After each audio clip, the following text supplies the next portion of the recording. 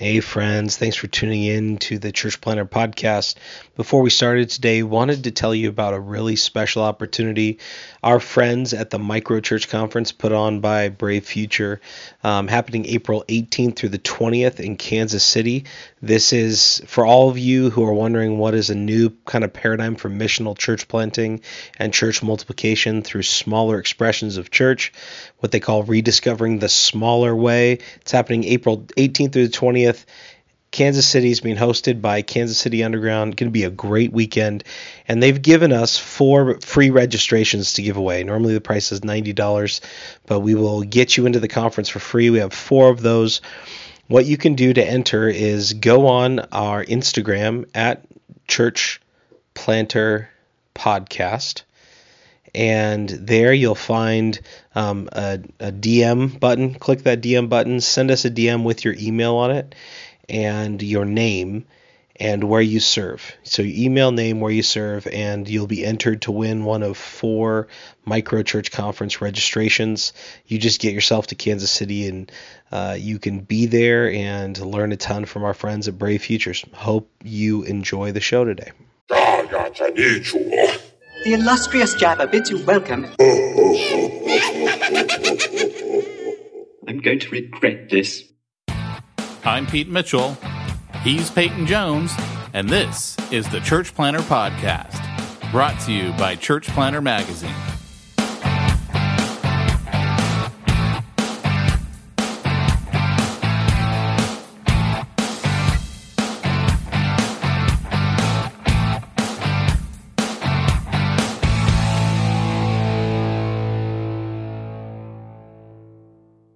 Hey, Church Planner, this is Pete Mitchell.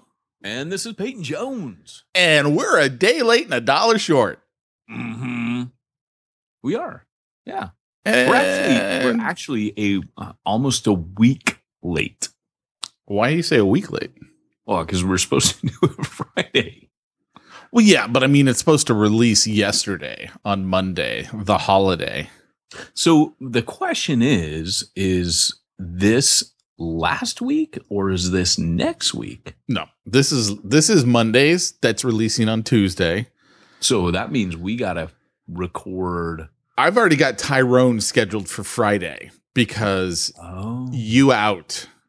And my birthday. I care about your birthday.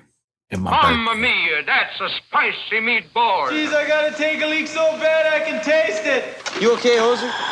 I'm your father, Luke. Give in to the dark side of the Force, you knob. He saw Jedi 17 times, eh? Yep, still laugh at our own quotes. Really? And the same ones we've been laughing at for a long time. Pretty much. And I have no shame in that whatsoever. Nor me. I actually felt kind of special. Like that was my special thing for my birthday, right? Well, there. here's the one for your birthday. You ready for it? Yeah. Walk on the road. Walk right side, safe. Walk left side, safe. Walk middle. Sooner or later, get the squish, just like grape. Here. Church planting. Same thing. Either you. Church planting do. Yes. Or Church planting do. no. You. Church planting do. Guess so. Just like grape. Yes, folks, that is my dub. You can't tell that I dubbed in church planting do, because he says karate do in the film. You probably didn't catch. That was actually not Miyagi talking. That was me. Yeah, no one could tell that. I remember the first time I heard it, I'm listening to it on my cell phone while I'm making like taco shells, and I just about burnt myself. I was laughing so hard. You actually told me you're laughing so hard you're crying. Oh my gosh, dude. That's when the dogs go crazy because daddy's crying. The kids don't know what's going on. So yeah, that was a funny day. The first time I got that one. Yep. I need to do more of those. We actually should take this podcast a little bit more seriously. We probably should. My dream is to do, I once heard John MacArthur speak. And he was given the sermon series about the conscience, and He said Beavis and his unmentionable friend, which I thought was a great way to call them from the pulpit. He did not say Beavis and his unmentionable friend. I swear to you, I still refer to them as that when I want to make my wife laugh. But I have long had a fantasy that we would do a special clip of, Beavis and Butthead going, I will shut up, Pete. I will give $50 to any church planner who can get us John MacArthur saying Beavis and his unmentionable friend. If you can find that audio on the internet, I got $50 for you. I will pay for that. I so want that. So just to give you a little head start, the church I actually heard him preaching on this, it was this book on the conscience. I can't remember what it's called. But it's one where he starts off with the Andes Mountain plane crash from the Alive movie, where they're like, "Shut up, gringo." So that is, I should look this up for $50. But here's the deal: it was at Calvary, used to be called Calvary Chapel of Laguna Hills. I should just throw in there that hosts of the podcast are not eligible for the $50. Yes, employees of the company. But it would be great, right?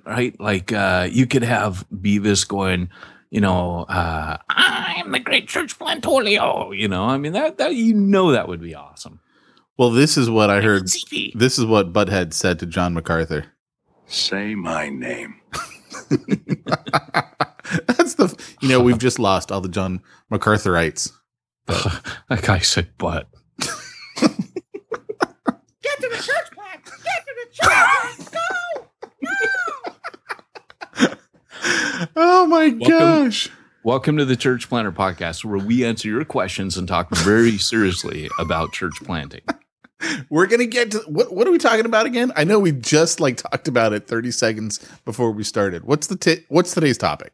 Okay, so today's topic is how to prepare your church planting team to plant a church. How to motivate, how to mobilize, how to safeguard, how to make sure you got the right people on board. So you got any smack talk for us today, Peyton? I know that I probably should, but I've been so busy, man. I have just been working like a dog, man. So May 1st, my book manuscript was due. Then I had to fly out to North Carolina, train church planting trainers for the state. Then I had to come back home, catch up on some stuff. That was my week of prep for launching the Western region, train the trainer, hub, station, center. And then this week I've got a major project due, which is films for the train the trainers. So basically I work with Mac Lake, and he is a master trainer. I mean, I've never seen a guy train like him. It's just been phenomenal. That's because you've never seen me train. That's all I'm saying. He is a leadership and leadership development expert, and he has a degree in education. So when that guy gets to training you in something, his methods are just amazing. And anyway, so he came out for that. We did that. And then, like I said, I'm kind of like the content creation guy on my team. So we're doing a series of videos and some other things that our team put together. And it's just kicked the crud out of me. I have zero margin for anything funny or exciting or interesting to happen in my life. Well, since you said that, let me share with you what's going on in my life. Sounds good. So I got nothing funny. No, actually, this is a true story, man. Okay, we've been hearing something crawling around in our attic. Oh, no. And is it that gummy bear that came out your nose? Did it mutate? Dude, that still burns. Like, I remember the burn. No, we came from the nose. We've had rats in our attic before. So I called up my handyman. I said, "Hey, dude, you need to come over and throw some poison up in our attic. Because just kill them. I'm not one of these guys that's a catch and release. I'm a kill." Sounds like what you call a handyman. Other people call an exterminator. Well, he's not an exterminator. He lives at my mother-in-law's house. So I call him our handyman. He's more like a family friend, but he literally built my office. He's done everything here. So it's like, your dad's a pastor. Yeah, I don't call him my dad. I call him my spiritual care expert. The guy who does funerals and weddings in the family. Our officiant. So he puts up the poison, and usually that kills him. This one ain't dying. And there's a vent on the side of the house that goes to the attic that's been pushed down. So I'm like, hey, man, can you put the vent back up? Because that's obviously how they're getting in and out. And so he puts it up, and he puts like a whole bunch of barrier behind it. Literally later that day, they've already pushed it back down. And he goes, that's not a mouse. He goes, that's not a rat. You have any idea what I put behind that? There's no way. And so, but we can still hear it. So we're like, it's got to be a possum, right? Got to be a possum. And I mean, we're hearing them squeaking and, running around up there. It is literally like World War III in the morning and in the afternoons. And so he finally comes over and he puts a new vent on. And this time it's screwed into the wall. There's no way they can push through this vent. I don't care how big of a possum it is. But are they in or are they out? Oh, apparently they were in because now they can't get out of the vent. So what do? They literally ripped a hole in the side of the house. Oh my gosh. Way bigger. Turns out I'm in the house and my wife is driving up and she calls me. She goes, there's a huge raccoon on the roof. I knew it was a raccoon. I knew it. Yeah. So we got a huge raccoon. So I called up my buddy who is a pest control guy. And I go, dude, I got a raccoon in my attic. Can you come over and get it out? And he goes, oh, we don't deal with any protected species. I guess it's protected. What? I go, this is not protected for me. And I have a gun. And he goes, don't get caught. Right. So I guess it's protected. I don't know why it's protected. It's a stinking raccoon. Who cares? So I got Critter Control coming today. Critter Control is coming at 1. They're like, yeah, it's a 3-day process. We got to coax the mom out and get her to take all the little babies out. And I'm like, dude, you cannot crawl in my attic. Like, it's not possible.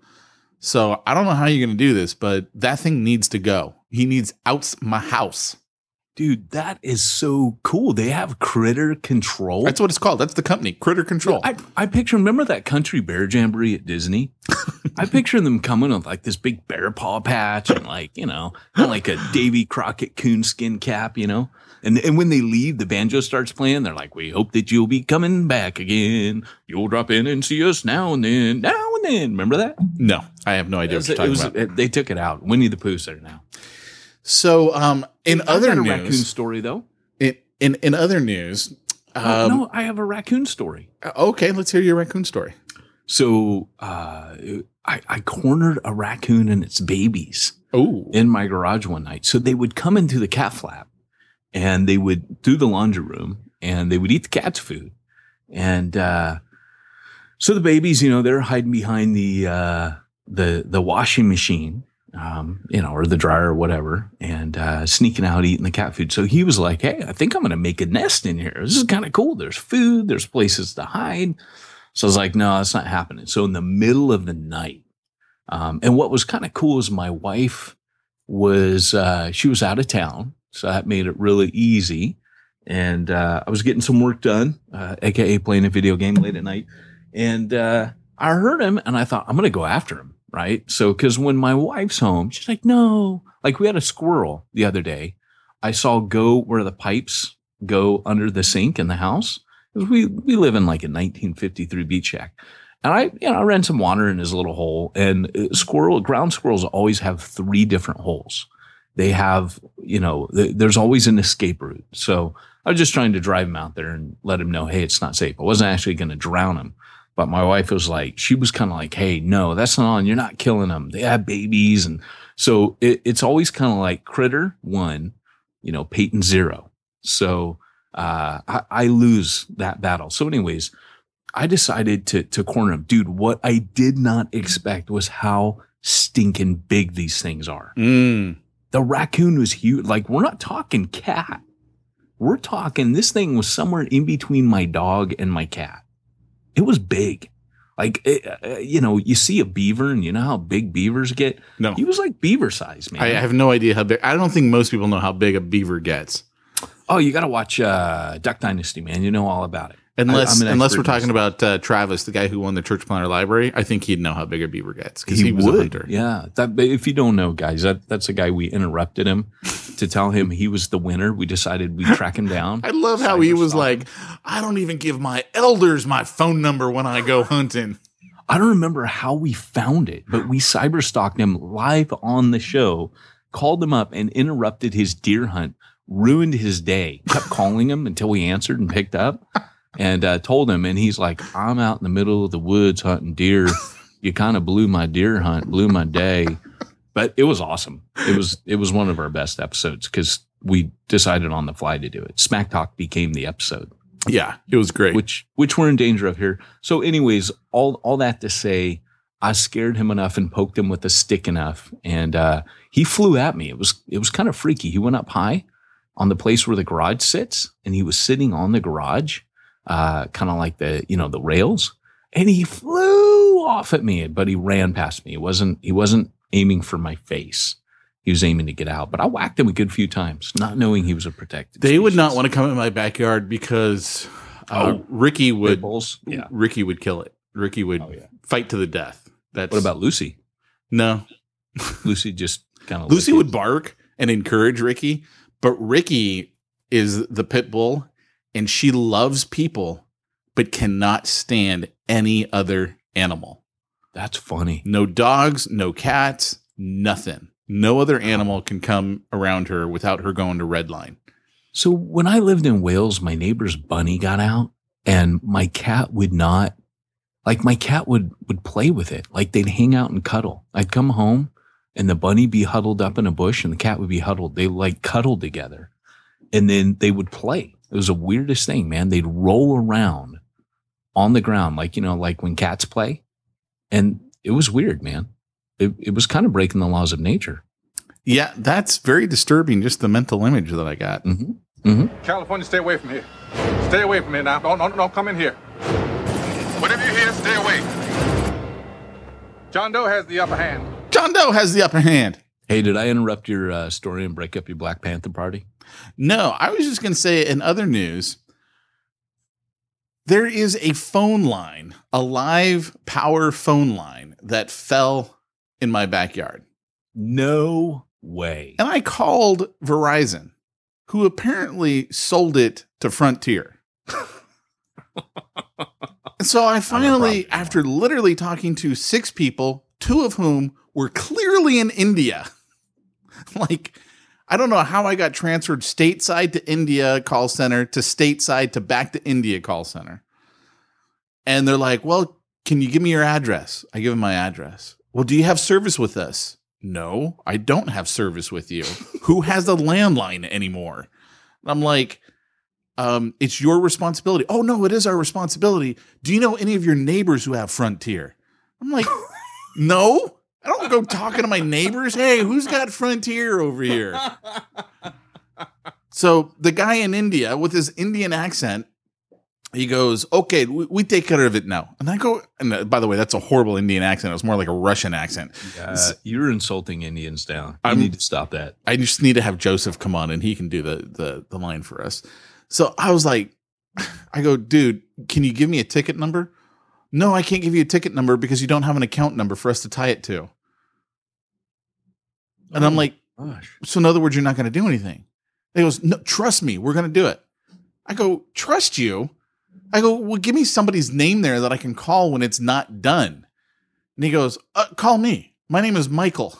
I go, Michael, kind of a big company, Frontier. You want to give me a phone number and maybe a last name? And he goes, okay, I spell you my last name. It's like, I was like, okay, I'm screwed. This is just horrible. So 24 hours later, I still haven't heard anything. So if you noticed, I don't know how many of our people watched the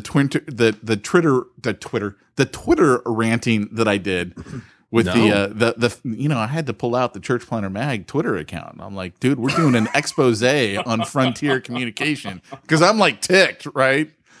I go, it's not their kids whose lives are on the line. It's my kids, and they don't care about them. So Twitter, Frontier responds, hey, we want to help you with this. We'll escalate it. Give us your address. So I give them my address. They're like, okay, give us a name and a phone number. I give them a name and a phone number. You're going to hear from us in 24 hours. So it's been 48 now. Still haven't heard anything. 72 hours after my first initial call to them. So I pretty much hate Frontier. And I want to take this moment on the podcast and tell everyone, if you have Frontier, I'd appreciate it if you'd cancel your service from them and let them know that Pete sent you. Ever since that day that Pete took to the Twitter rant against Frontier, those of you will know that our relationships with them, Church Planter Magazine, now you understand why the feud between us is so great on the level of the Adobe Apple feud, where they can never work together. So don't let them know. I've actually turned down now funding. They wanted to advertise on our podcast and on our magazine. I told them no. I said no, Frontier.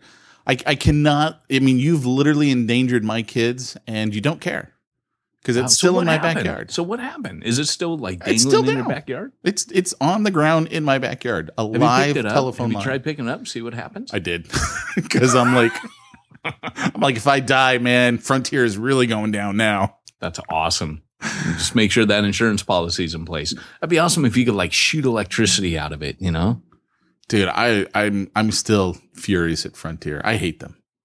So I saw online, and I'm hoping it's real, because remember when that guy made those Wolverine claws online?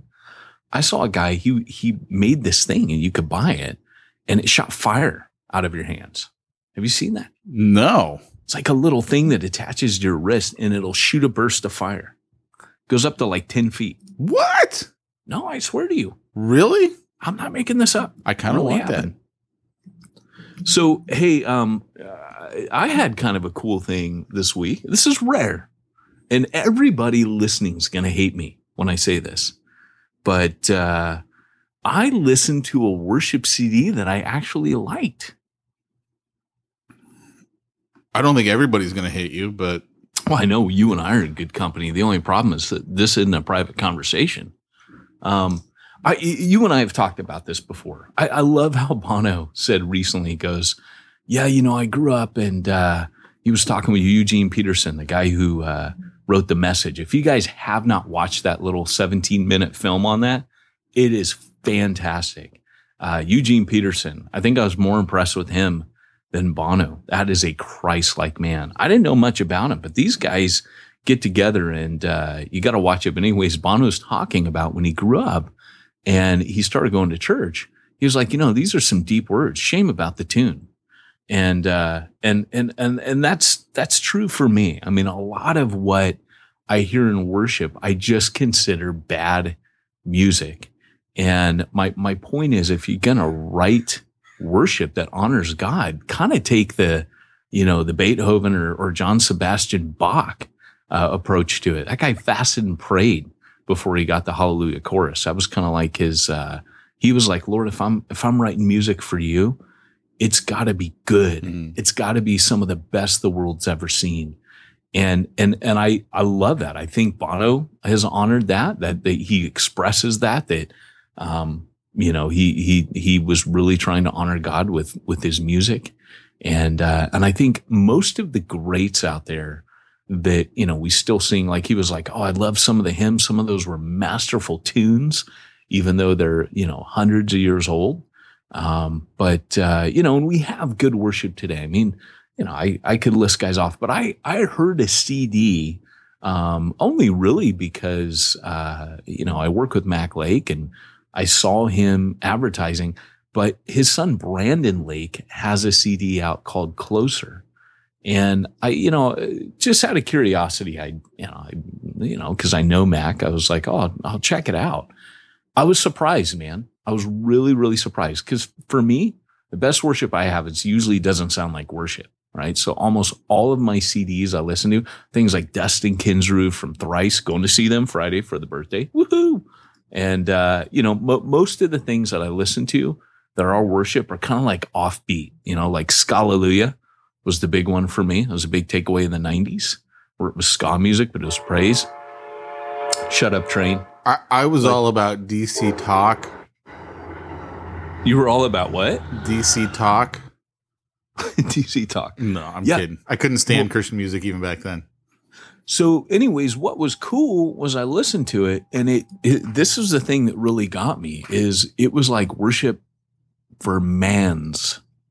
It was kind of manly. This is a guy, like, he's singing worship that's I don't think when I'm listening to him, like, dude, I could beat that guy up so easy. It actually was just good worship. Is that how you evaluate everyone you listen to? You just kind of go, I could beat up that guy. I go, no, not that guy. There's a scale, and the scale normally goes, I could beat that guy up. Where do I fall on the scale? I'd like to know how delusional you are. And then, I got short man syndrome. I pretty much think I could take all of it. So here's the deal. So couldn't. And you mean me and you? Yeah. Yeah. I would crush you like a grape. Oh, dude. I start off my next book with the 300-pound dude that beat the snot out of me. Like, literally beat my head into the ground until do you mention me in your next book? You want me to? I do, because I want to be able to tell everyone. Now, you just turn to page 67 and read about Pete, because that's the only page that matters. That from the best. Throwback to Ed Stetzer's book for all of you who don't regularly listen to the podcast. Hey, just so you know, I'm looking at getting you onto a podcast finally, because I get invited onto other people's podcasts. You're always like, did you not invite me? That's because I'm so ornery. Because I'd be on there going, I don't know what to say to them. I don't know who they are. Yeah, so they wanted to know, like, how'd you get this venture started, and on and on. And I figured, I really have no clue. I better get Pete on this one. What's the name of the podcast? I can't remember right off. I have to tell you later. Oh. I just know the dude's name. So anyways, all that to say, it was good, and I liked it. And if you get a chance, it's on iTunes. You can check it out. And it's Brandon Lake, Closer. And just thought I'd give him a shout out, man, because dude's writing good worship. I dig it. Hey, before we get into today's topic, let me ask you a little something. Have you been meaning to get your church started with online giving? No. Okay. Well, I don't have anywhere to go with that. Oh, this is the commercial. Yes.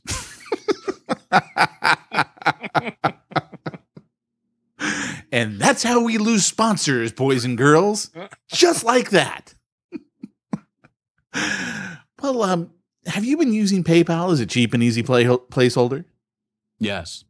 Well, stop it. A better solution is here. It's called mogive.com/church. Okay. They're an online and text-based giving platform built specifically for the needs of new and growing churches. Yeah, definitely, specifically, for my church plant, online giving. And every once in a while, when our listeners use mogive.com and they tell us, and by the way, it's mogiv.com. Yeah, definitely. Every once in a while, we give to those people because we like to. I date with candy. What? Where did this come from? I'm doing Rain Man. In the I really think time. Kent's going to call you up this week and go, you know what? We're reevaluating our advertising dollars.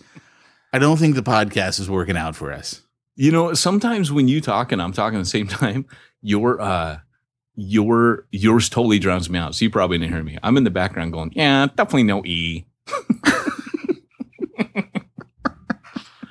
I'm telling you, we got to do our movie commercials like we've been talking about. Well, I'm all for you doing those, but I just don't know how to do a movie commercial. I need to write scripts. That's just what I need. Can you do an Arnold accent? No, but my nephew can. Oh my gosh. You got to get like a fat tongue going on, I think, Yeah. Yeah. I wish I could. I think we should do like some of the great liberals of our day. Like if you could do the commercial as Bill Maher, that'd be awesome. Oh, dude, Fiverr. Just go on Fiverr. They don't really have a whole lot of good choices anymore. I know we could get Christopher Walken. The problem is the dude who does Christopher Walken, because I've paid him to do it. He's really vulgar because I guess Christopher Walken's really vulgar. And I paid him to call a client of mine for his birthday. I remember, yeah. Did I tell you about that? Yeah. And my client was so like getting upset because he's like very conservative Christian, and I didn't know Christopher Walken was going to be quite so. Yeah, but I got it all on tape if anyone wants to hear. It was. I got cussed out by Christopher Walken on his birthday. Thanks, Pete. Yeah. Well, he's not a client anymore. I don't know if there's a connection, but there could be. Most likely. That's a true story. He's not a client anymore. But anyway, you should all go to mogive.com/church and sign up for MoGive. All right, cool. Well, I guess this is the part where we go back to the future, eh? Let me go over there. Here we go. Here's a little Doc Brown for you. The Church Planner Podcast isn't the podcast that planners deserve, but the podcast they need. Okay, so it's not Doc Brown, but I really missed Batman. Or it could be Doc Brown with a cold. Great Scott, it's time for this week's topic. All right, so Peyton Jones, let's actually get into our topic. I did miss Doc Brown, I got to say. And I also would furthermore like to add, Pete, that we're pretty much taking that smack talk to about 30 minutes a pop now. That's becoming a science. Yeah, well, we figure we've only got 5 listeners left, so who really cares what they think? Hey, our reviews have been good, man. We didn't have any this week, huh? You know what we did? We actually got one from Kirk Overstreet, and I totally forgot to read it. That's right. Oh, I forgot he gave us one. That was a funny one. Yeah, so I would just like to say to Kirk Overstreet, if you would like to get a free copy of Jump School and the Jump School video series and the study guide that's in the Church Planner Magazine app, all you got to do, because you gave us that great review, open up Church Planner Magazine on your Apple or Android device. Down in the bottom right-hand corner is a little gear mark. You're going to press that so it opens up the settings. And then there's a little link that says contact us here. Click that, send me the email, and I will unlock that for you on your app. So, hey, Pete, did you just say something? Were you talking? No, I wasn't talking at all. And yeah, hey, because when you said Jump School, I got sidetracked. I didn't know if you're talking about the book, the film, the CD, the course, the fanny pack, I didn't know which Jump School you're talking about, but you didn't say video series. That brought me back there. I have absolutely no idea which Jump School I was talking about either. It's whichever one is in the app. Jump School. Yeah, so let's actually get into the topic. Shall we? Let's do it. All right. Well, guys, our topic today is how to really kind of set the right mindset. You've probably guessed by now that church planning is all about the right mindset on the part of the planner.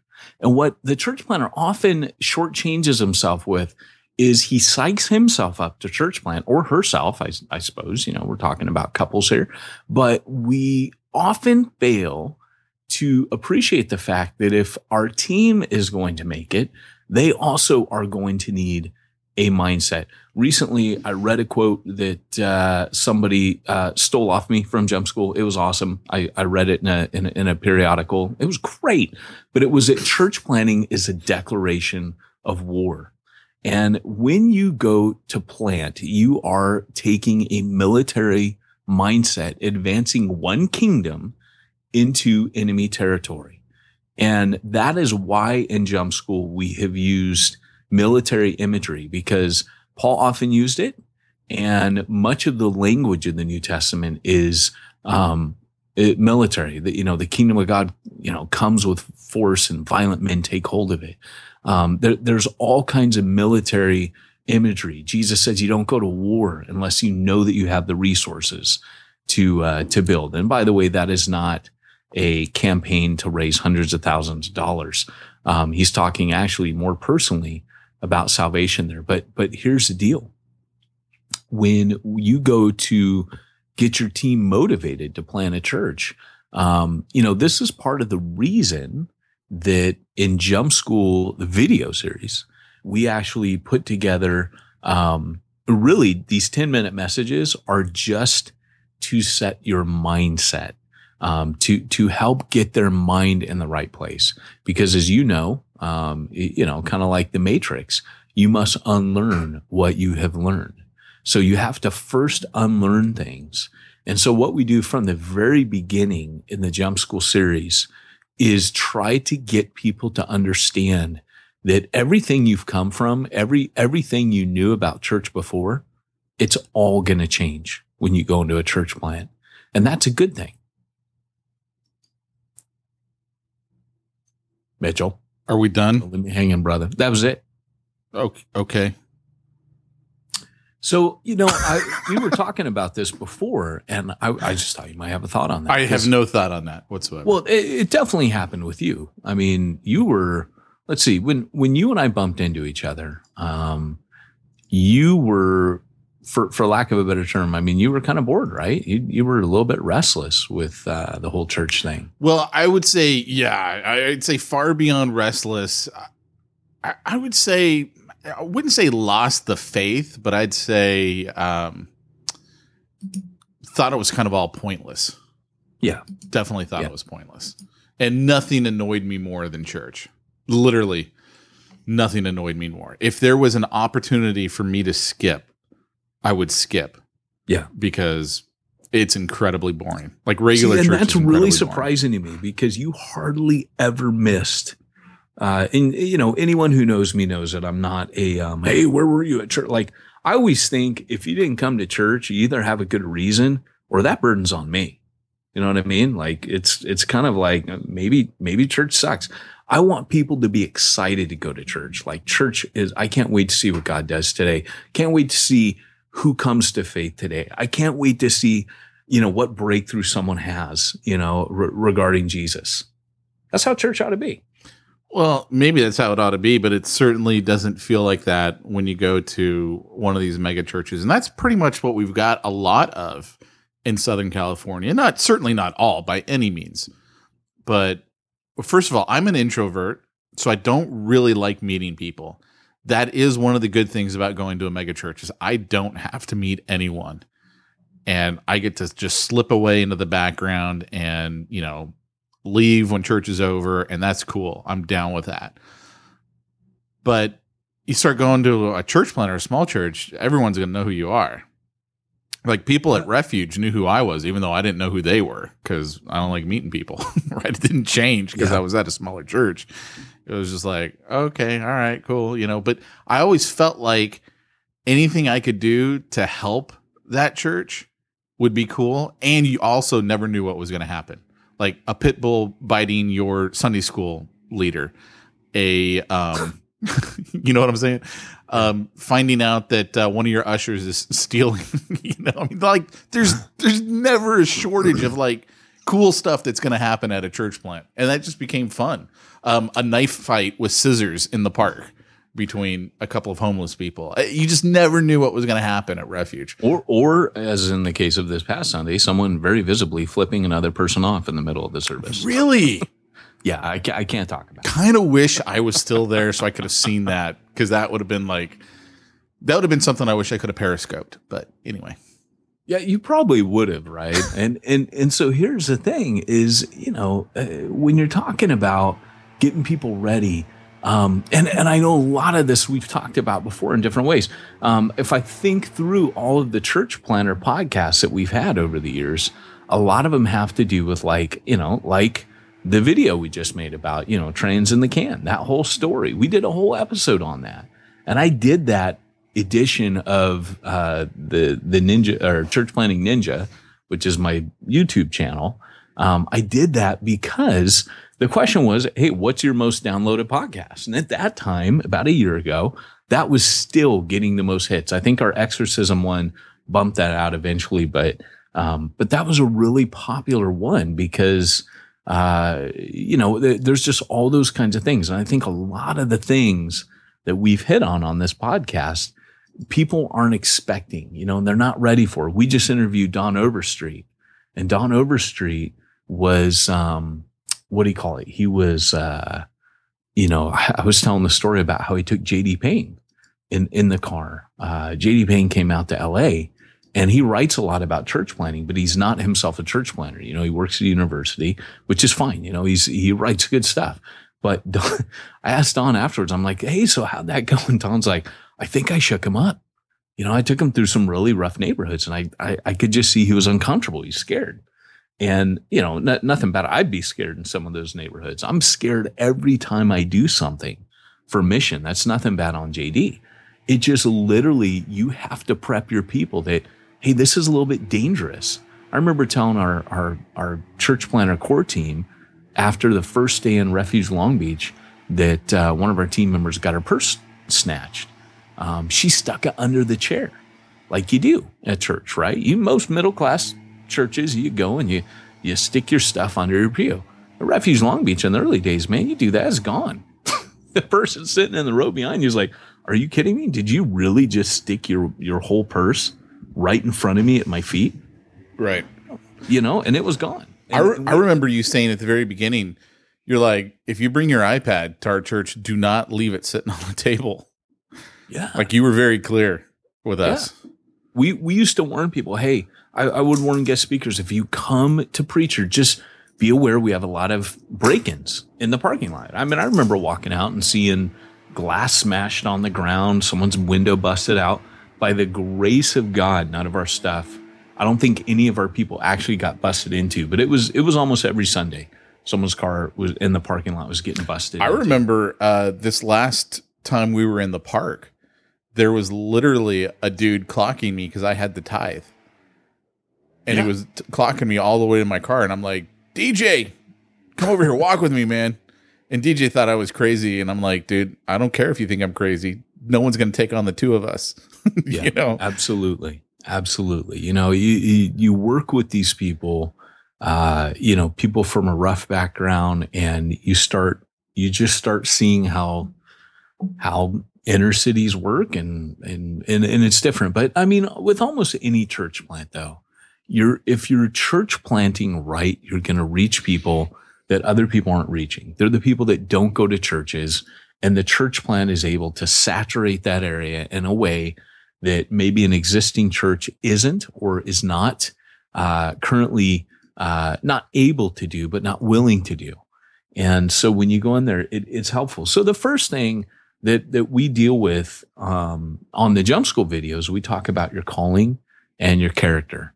And that one I would say is more specifically aimed towards the lead planter in some ways, but in other ways not, because what we believe is everybody's called to church planting. So with a lot of assessments, church planter assessments, they assess you to see if you're ready. And, you know, for example, like the multiply assessment, best church planter assessment out there. They'll assess you front end, and they're assessing you as a lead planter. The philosophy that we've taken over the years with New Breed, or, you know, even Jump School, Train Station, all these different things I've done over the years, is everybody's called to church plant, almost like a Mormon, right? The Mormons are like, you're all called to the mission field. You need to go spend 2 years. I remember years ago looking at that going, yeah, I get that. You know, okay, they're culty cults. We're, you know, Walter Martin, you willing to do for the truth what the cults are willing to do for a lie? That was a question he used to ask. And I know there arose a generation that knew not Dr. Walter Martin, but the reality is we basically assess you on the tail end of training to see what's your role in a church plant. So you might be the lead planter. You might be a part of the core team leadership. You might be a part of the church plant. But I hold the view that every single believer out there is robbing themselves if they are not somehow, some way, part of a church planting team at some point in their life. So I kind of encourage people, and that when I'm going and speaking at big churches, I'll always say, do you read the book of Acts? Do you like the book of Acts? Do you ever wish you could live in the time of the book of Acts? Well, closest you're ever going to get to that is joining a church planting core team. And that's the way, man. So the first thing is, are you called? And yes, you're called. Do you have the character? And we hinted at this last time, Pete, where we talked about I even say this kind of what I said in the last podcast, and surprised we can get a bunch of hate mail. But I said, if you yourselves are addicted to things, then you're not going to be a part of the gospel of liberation. That's not going to be your ministry, setting others free. And for me, that is super big to me, that I'm able to lay hands on people, to pray for people to be miraculously delivered. And yes, I do believe in that. I do believe in the power of the Holy Spirit. I do believe that God can set someone free in an instant. Do I believe he always does? No. Do I believe that he always immediately sets people free from drug and alcohol? No. But I operate in the faith that he can and he will. And I see him do it as a result. I often see God set people immediately free from things. And I'm telling you, I got the theology of a Presbyterian, but the faith of a Pentecostal, man. That's just how I've been wired over the years. So, I'm not saying I have big faith. I'm saying I pray like a Pentecostal. I pray God's going to do it. Not like the little boy when he prayed first time. He said, "I really like my sister to read the Bible." And so the elders of the church said, "Well, let's pray for him, little boy." And they bowed their heads in prayer. And as they did, little boy went running out the building. And they said, "Hey, where are you going? We're not done praying." And he goes, "Well, if my sister's going to read the Bible, I sure as heck want to be home to see it." And I think that's how we got to pray. That's how we got to minister. So that whole idea of calling and character, people lose the fact that your character has nothing to do with your salvation, has nothing to do with your justification that was earned by Jesus on the cross, but your sanctification is a missional weapon in the hands of God. You yourself are set free. You are able to be a part of seeing others set free. That's just a weird thing. I'm really elaborating on this in the next book. Here comes a stupid train. Any thoughts, Pete, in response to my rant? You got yourself a little bit of a train problem there. I do. I'm calling the handyman. I'm hoping I call him Uncle Bill, but I'm telling you, you should have called my handyman for your raccoon. I'm just saying. Hey, I did a good job. I was pretty proud. He didn't come back for a long time till we put koi back in the pond. And that was like a heat-seeking missile, man. Those koi didn't last one night. Wow. But yeah, so in the Jump School video series, we have a whole episode called Fire that's about the power of the Holy Spirit. But there's also things like let me just interrupt you real quick on that. Can you tell everyone where they can get a copy of that DVD for free when they cover the shipping and handling? Absolutely. It's at jumpschooltraining.com/free. Hooray! Okay, cool. Thanks. Yeah, I think that's also in the show notes, by the way. You can just tap that. Do we have show notes now? Well, not really. I think I've just added like the magazine and the DVD to the show notes. So yeah, I don't actually do anything else. A lot of what we've been talking about, we talk about your motives. The motives need to be right. People need to be there because they want to see the kingdom of God expand. And Pete, when a core team comes, they're not there. So that's part of your job to get them ready. That's why Jump School is a handy tool. And, by the way, I don't mean this to be a commercial. I'm really trying to, if you're not going to get Jump School, I'm trying to give you just some pointers, but you really should get Jump School. It's not going to be long as a DVD. And it's really handy to pop it in. But we did that as part of our beta launch. But here's the deal. Eventually, we will do a big launch of it. And we'll have hopefully a digital download of it. But it'll be expensive, like $2,000. Yeah, maybe. Yeah. That's how we're going to fund my lifestyle. But, we talk about the fact that the motives need to be right. You need to be focused on the lost. You're talking special teams, not special individuals. So special teams, that would be doing it as a group and learning to church plant where you said, Pete, hey, I just slip in, I slip out. Church planting, one of the coolest things about it is your gifts get activated. When your gifts get activated because they're needed, and you actually start operating in the power of your gifts, the Holy Spirit starts channeling through you. And that's why when you go on a short-term mission trip, you're super pumped because you've just used your spiritual gifts. You're feeling the Holy Spirit. It's not just, oh, I felt good, I did something good. It's literally you're feeling the life of God coursing through you. And when you feel that, there's just no other feeling to make you feel alive. And so we train the core team, hey, this is what's going to happen to you. You're actually going to be operating in your gifts. You probably didn't know you even had gifts. And so then we talked to them about the fact that there's a danger. You're going to come under huge spiritual attack. There's going to be a spiritual kick me sign on your back. And the enemy's just he's going to come after you. That's just what he does. And so you need to know and tell your core team you're their shepherd. You're responsible for them. You need to be telling them what to do to protect themselves. You need to, Pete, I remember back in the early days, and you're like, yeah, I don't know if that's a devil or that's just life. And you saw some pretty amazing things happen, where I'll never forget that day you were, it's personal details, so I can't share it, but you had that incident where you were dropping something in the mailbox and it was kind of a big deal, and you just saw God massively, supernaturally come through. And, the amount of times I've heard you say, you know what, that might just be spiritual attack, where you started kind of putting some puzzle pieces. I don't know which one you're talking about. I don't remember what I was dropping in the mailbox. What was it? It was something to do with the house. Was it when I was at the court? I can't wait to tell that story, man. I was actually thinking about when I was going to tell that story, because it's been enough years now that I don't mind telling it. But that was pretty crazy. Yeah, tell it, man. Because you started seeing some you're like, dude, it was like a Jacob moment for you. Where like, surely God was in this place and they didn't know it. Like God started really operating on your behalf. This stuff started getting real for you. I'll tell the story. All right. So here's what was going on at the time. I was going through a really, really bad financial spot in my life, like horrible. I'd already lost my my rental property to foreclosure. This is, part of the crash, all that stuff that went on.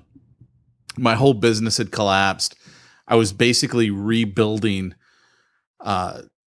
from the financial business into the marketing business. So I was in the whole rebuilding phase of things. And I was probably 9 months behind on my mortgage, which means they're not going to take your money at that point, right? Because it's in the foreclosure stages. But it reached the point where because of everything that was going on in the country, they weren't foreclosing on homes right away, because they could have foreclosed on it like 9 months before that, right? I mean, just like legally, they could basically start the proceedings within like 90 days here in California of when you default on your mortgage. But it had been like 9 months. And I always knew what I was going to do. I was pretty much like, okay, there's literally no hope of me saving my house. There's just no way I'm going to save this thing. I needed to draw out the process so I could have more time to accumulate more cash, more capital, get myself back on my footing, and then figure out where I was going to live. So, the lender files what's called the notice of default here in California. And they have to do that before they file the notice of sale. It's basically about 6 weeks before they file the notice of sale. And then at the notice of sale, I can't remember how long it is, but it's like 4 to 6 weeks. Your house goes to auction. And so I always knew what I was going to do because I knew a lawyer, and they successfully stop it. It's not one of these loan mod firms, and how they would stop the proceedings is they file a lawsuit against the lender naming the house. And they actually file a federal lawsuit in federal court. And because of that, no one's going to buy a house that's under a lawsuit. So it'll never get sold. And basically you do that to draw out the process. And you know how long it takes to get a court date and all that other stuff. So I always knew that's what I was going to do. I get the notice of sale, so I know I'm like 6 weeks away from the home being sold. So I call up the lawyer. I'm like, they're like, come in. So I go in, and they're like, okay, I don't know what it was. It was like $4,500 and $1,000 a month. Well, that's cheaper than mortgage. So I'm like, all right, no problem. Here you go. And they're like, well, because you also waited so long, because now we're 6 weeks before they're going to actually sell the house. They're like, here's the thing. We've already got a sale date on your home. You might have to file bankruptcy. And the way that you do it is you file the bankruptcy, but you don't actually finish it, meaning you don't give them all of your documents. And so they actually dismiss it. But by filing it, the act of filing it causes everyone to have to stop. They can't call you. They can't harass you. They can't go through with the sale. They can do nothing. So my home was supposed to be sold on a Tuesday.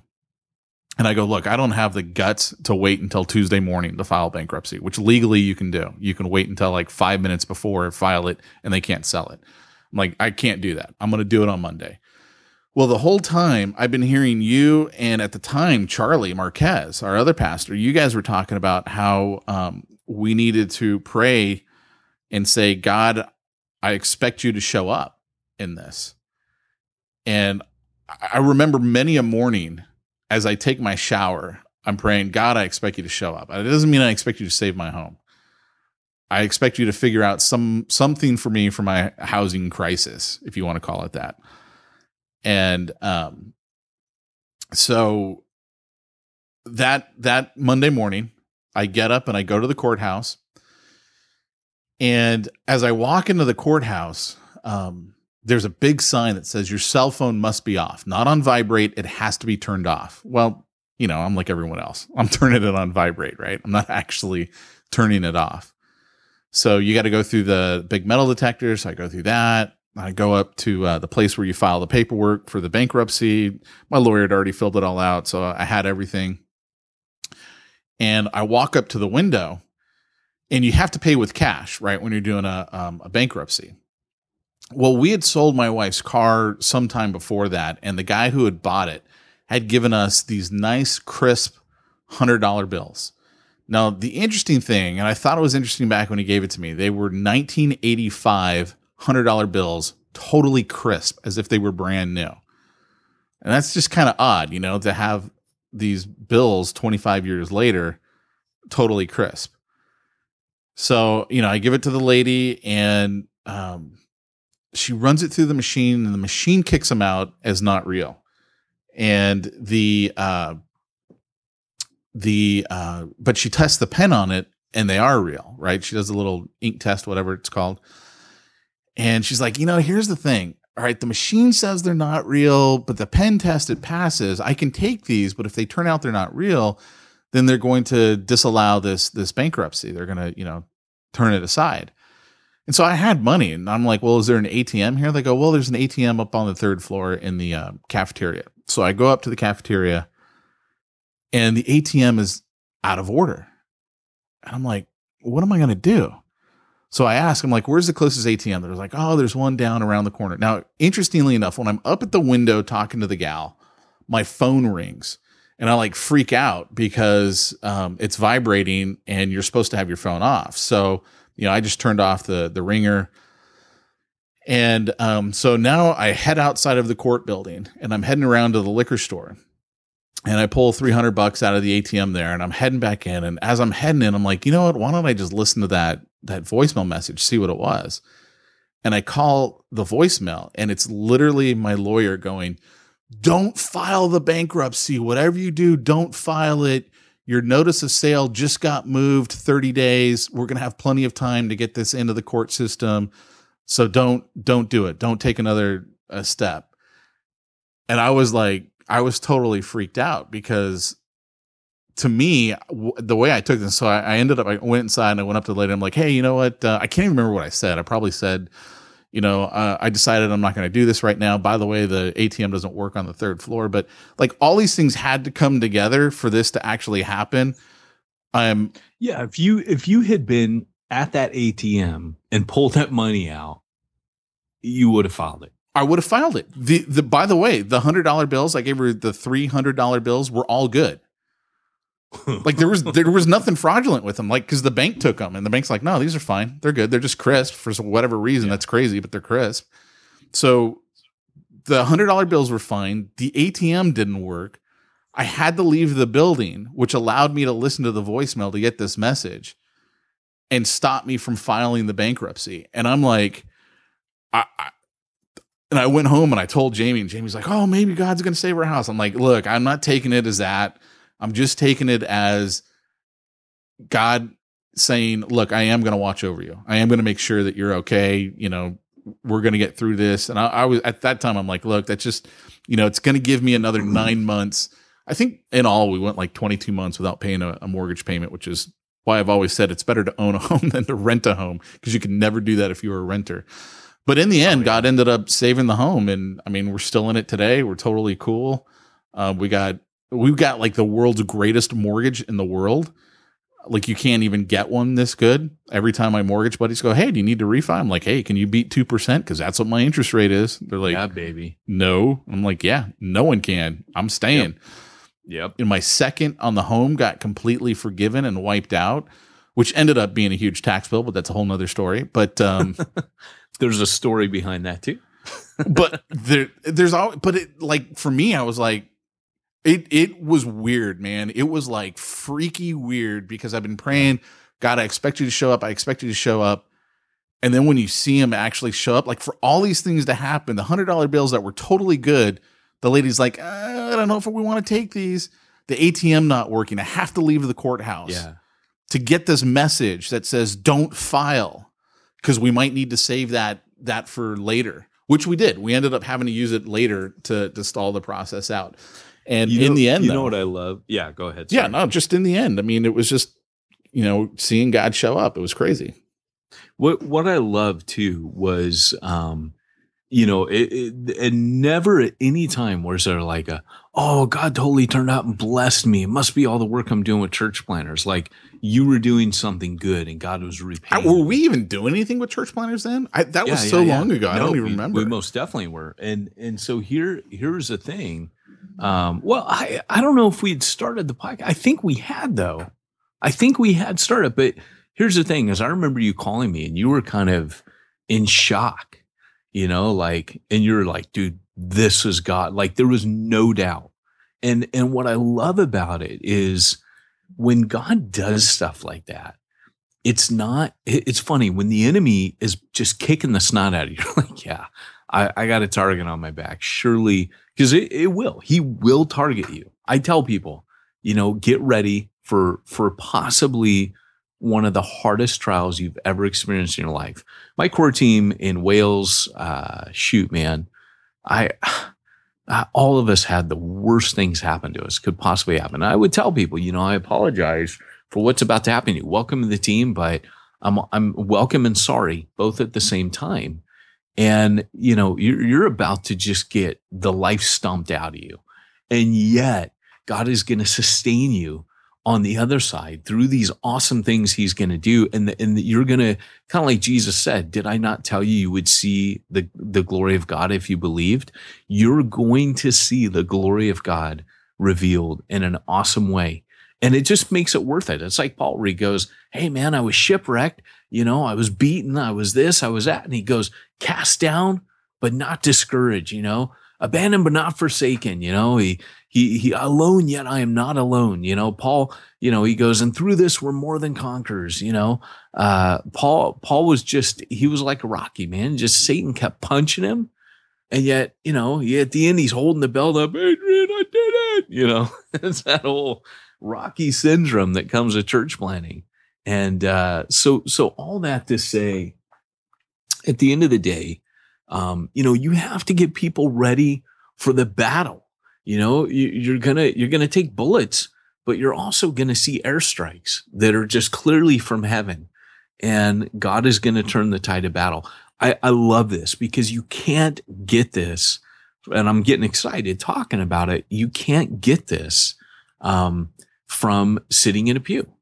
And I love, like, this is what I'm feeling right now as I'm talking, is I'm feeling the excitement that I get with every core team when I can't wait to tell them, guys, you're going to experience this, that, and that. I get so pumped when I'm telling them. And I know now there's a confidence. I remember the first time I said it, it was a few core teams on. And I remember saying, because remember in Wales, you know, we plan a hub and there's multiple core teams, and the same with you know, stateside. I've spoken to a number of core teams, and every time it's like, you guys, first time I said it to a core team, I said, you're going to see, and I remember kind of in the back of my mind thinking, this is purely faith that you're saying this, because you saw this with the first core team. For you to be able to say this now, are you sure you can deliver on this? Now I say it with full confidence. You're going to see exorcisms. You're going to see healings. You're going to see. And I talk to church planners that have nothing to do with me all across America, and they've got the same stories. It's not unique to me. It's not that I bring something. It is the Holy Spirit. It is God. And when you make glorifying him and aiming for the lost your aim, that's when you start to see the good stuff. And, there's so much more than just this. I mean, we crammed into 10-minute episodes a good chunk, but even the study guide goes deeper. We tell people you don't need the study guide, but it's, you can lead your core team through the Jump School video series. The study guide is just going to make for a deeper and richer experience. But how it works is you watch the videos and then you come through, and before you get there, you read the study guide, and then there's discussion questions. You can either free form it off the video, or you can use the study guide questions to go into it. But your people are wrestling through this stuff before the session. They're having to confront, oh my gosh, you're telling me this is going to happen? We talk about fear being Satan's chief weapon. We talk about the rally point. Some of you have seen that video. We talk about, your mission statement, gift-driven ministry, just all that stuff that, guys, you need to train your core team responsibly. You are responsible for making sure they're equipped, kind of like a general, as part of leadership. You don't take a group of recruits to war if they haven't been through boot camp. And so that's kind of the passion that over the years I've had. But even then, once you get them ready, like I said, it's the mindset. They're going to experience the things that you've prepped them for. You can't do that for them. They have to walk through it. Like Jesus tossing the 72 out into all of the villages and telling them, hey, come back when you're done. They'll have that experience. They'll get their baptism by fire. But that is, part of our job is just to get them ready for what's going to happen. You can never fully get someone ready, but you can definitely get a good jump on it. We always say that our role, and I think our podcast, our magazine, the books I write, these things, Jump School, it's basically, we tell people we're helping you pack the parachute. We're going through the safety checks, but at the end, you're the one that's going to have to leap out the hatch and free fall into the hands of God. And the wind is the Holy Spirit. He's the one that will catch your parachute. And all the training, all that stuff in the world is no substitute for leaping out of that hatch. And anyways, guys, again, you can go to jumpschooltraining.com/free, and you can download that. And Pete, just to let you know, if I could just focus on that and not have to worry about IRS and, gosh, man, like money and stuff. I'm trying to make this sound sincere. That would be so phenomenal. You should. Have you ever looked up simplifychurch.com? I think that's what it is. No, but even their name and website is simple. They actually take care of all that stuff for you. The IRS stuff, the payroll stuff, the housing allowance stuff, all the pastoral ministry type stuff that you don't like to do. So that way you're freed up to just go out there and expand the kingdom. That's what you they mean do. They'll pay my rent, they'll pay my insurances, they'll do all that stuff for me every month automatically, so I don't even have to think about it? Well, you got to give them the money, but then they'll take care of actually paying the people. Oh, okay, I'm following you now. Okay, yeah, that's different. It's a little bit different, yeah. But they're really good. You should check them out. Simplifychurch.com. Ask for Josh and tell him that Pete and Peyton sent you. All right. Well, cool, guys. This has been the Church Planter Podcast. Thanks for joining us again. By the way, if you guys want to go deeper into some of the things, I mean, we are really just kind of running the gamut and hitting some of the core essential things you train a core team in. If you go back to the beginning of these podcasts and you look down some of our earlier episodes, you'll find that we did probably about a 20-week stint of a sequential order of how to plant a church.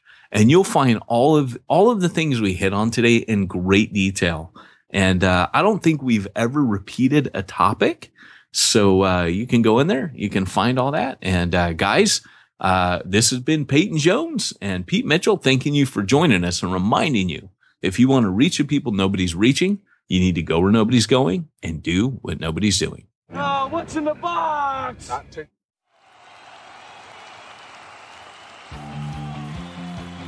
Thanks for joining us for another weekly episode of the Church Planter Podcast with Pete Mitchell and Peyton Jones.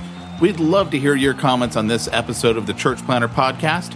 Visit us online and let us know what you thought at churchplanterpodcast.com. If you subscribe to us via iTunes and have enjoyed the podcast, leave us a positive review. The more positive reviews we receive in iTunes, the more iTunes will promote us to other church planners who would benefit from this show.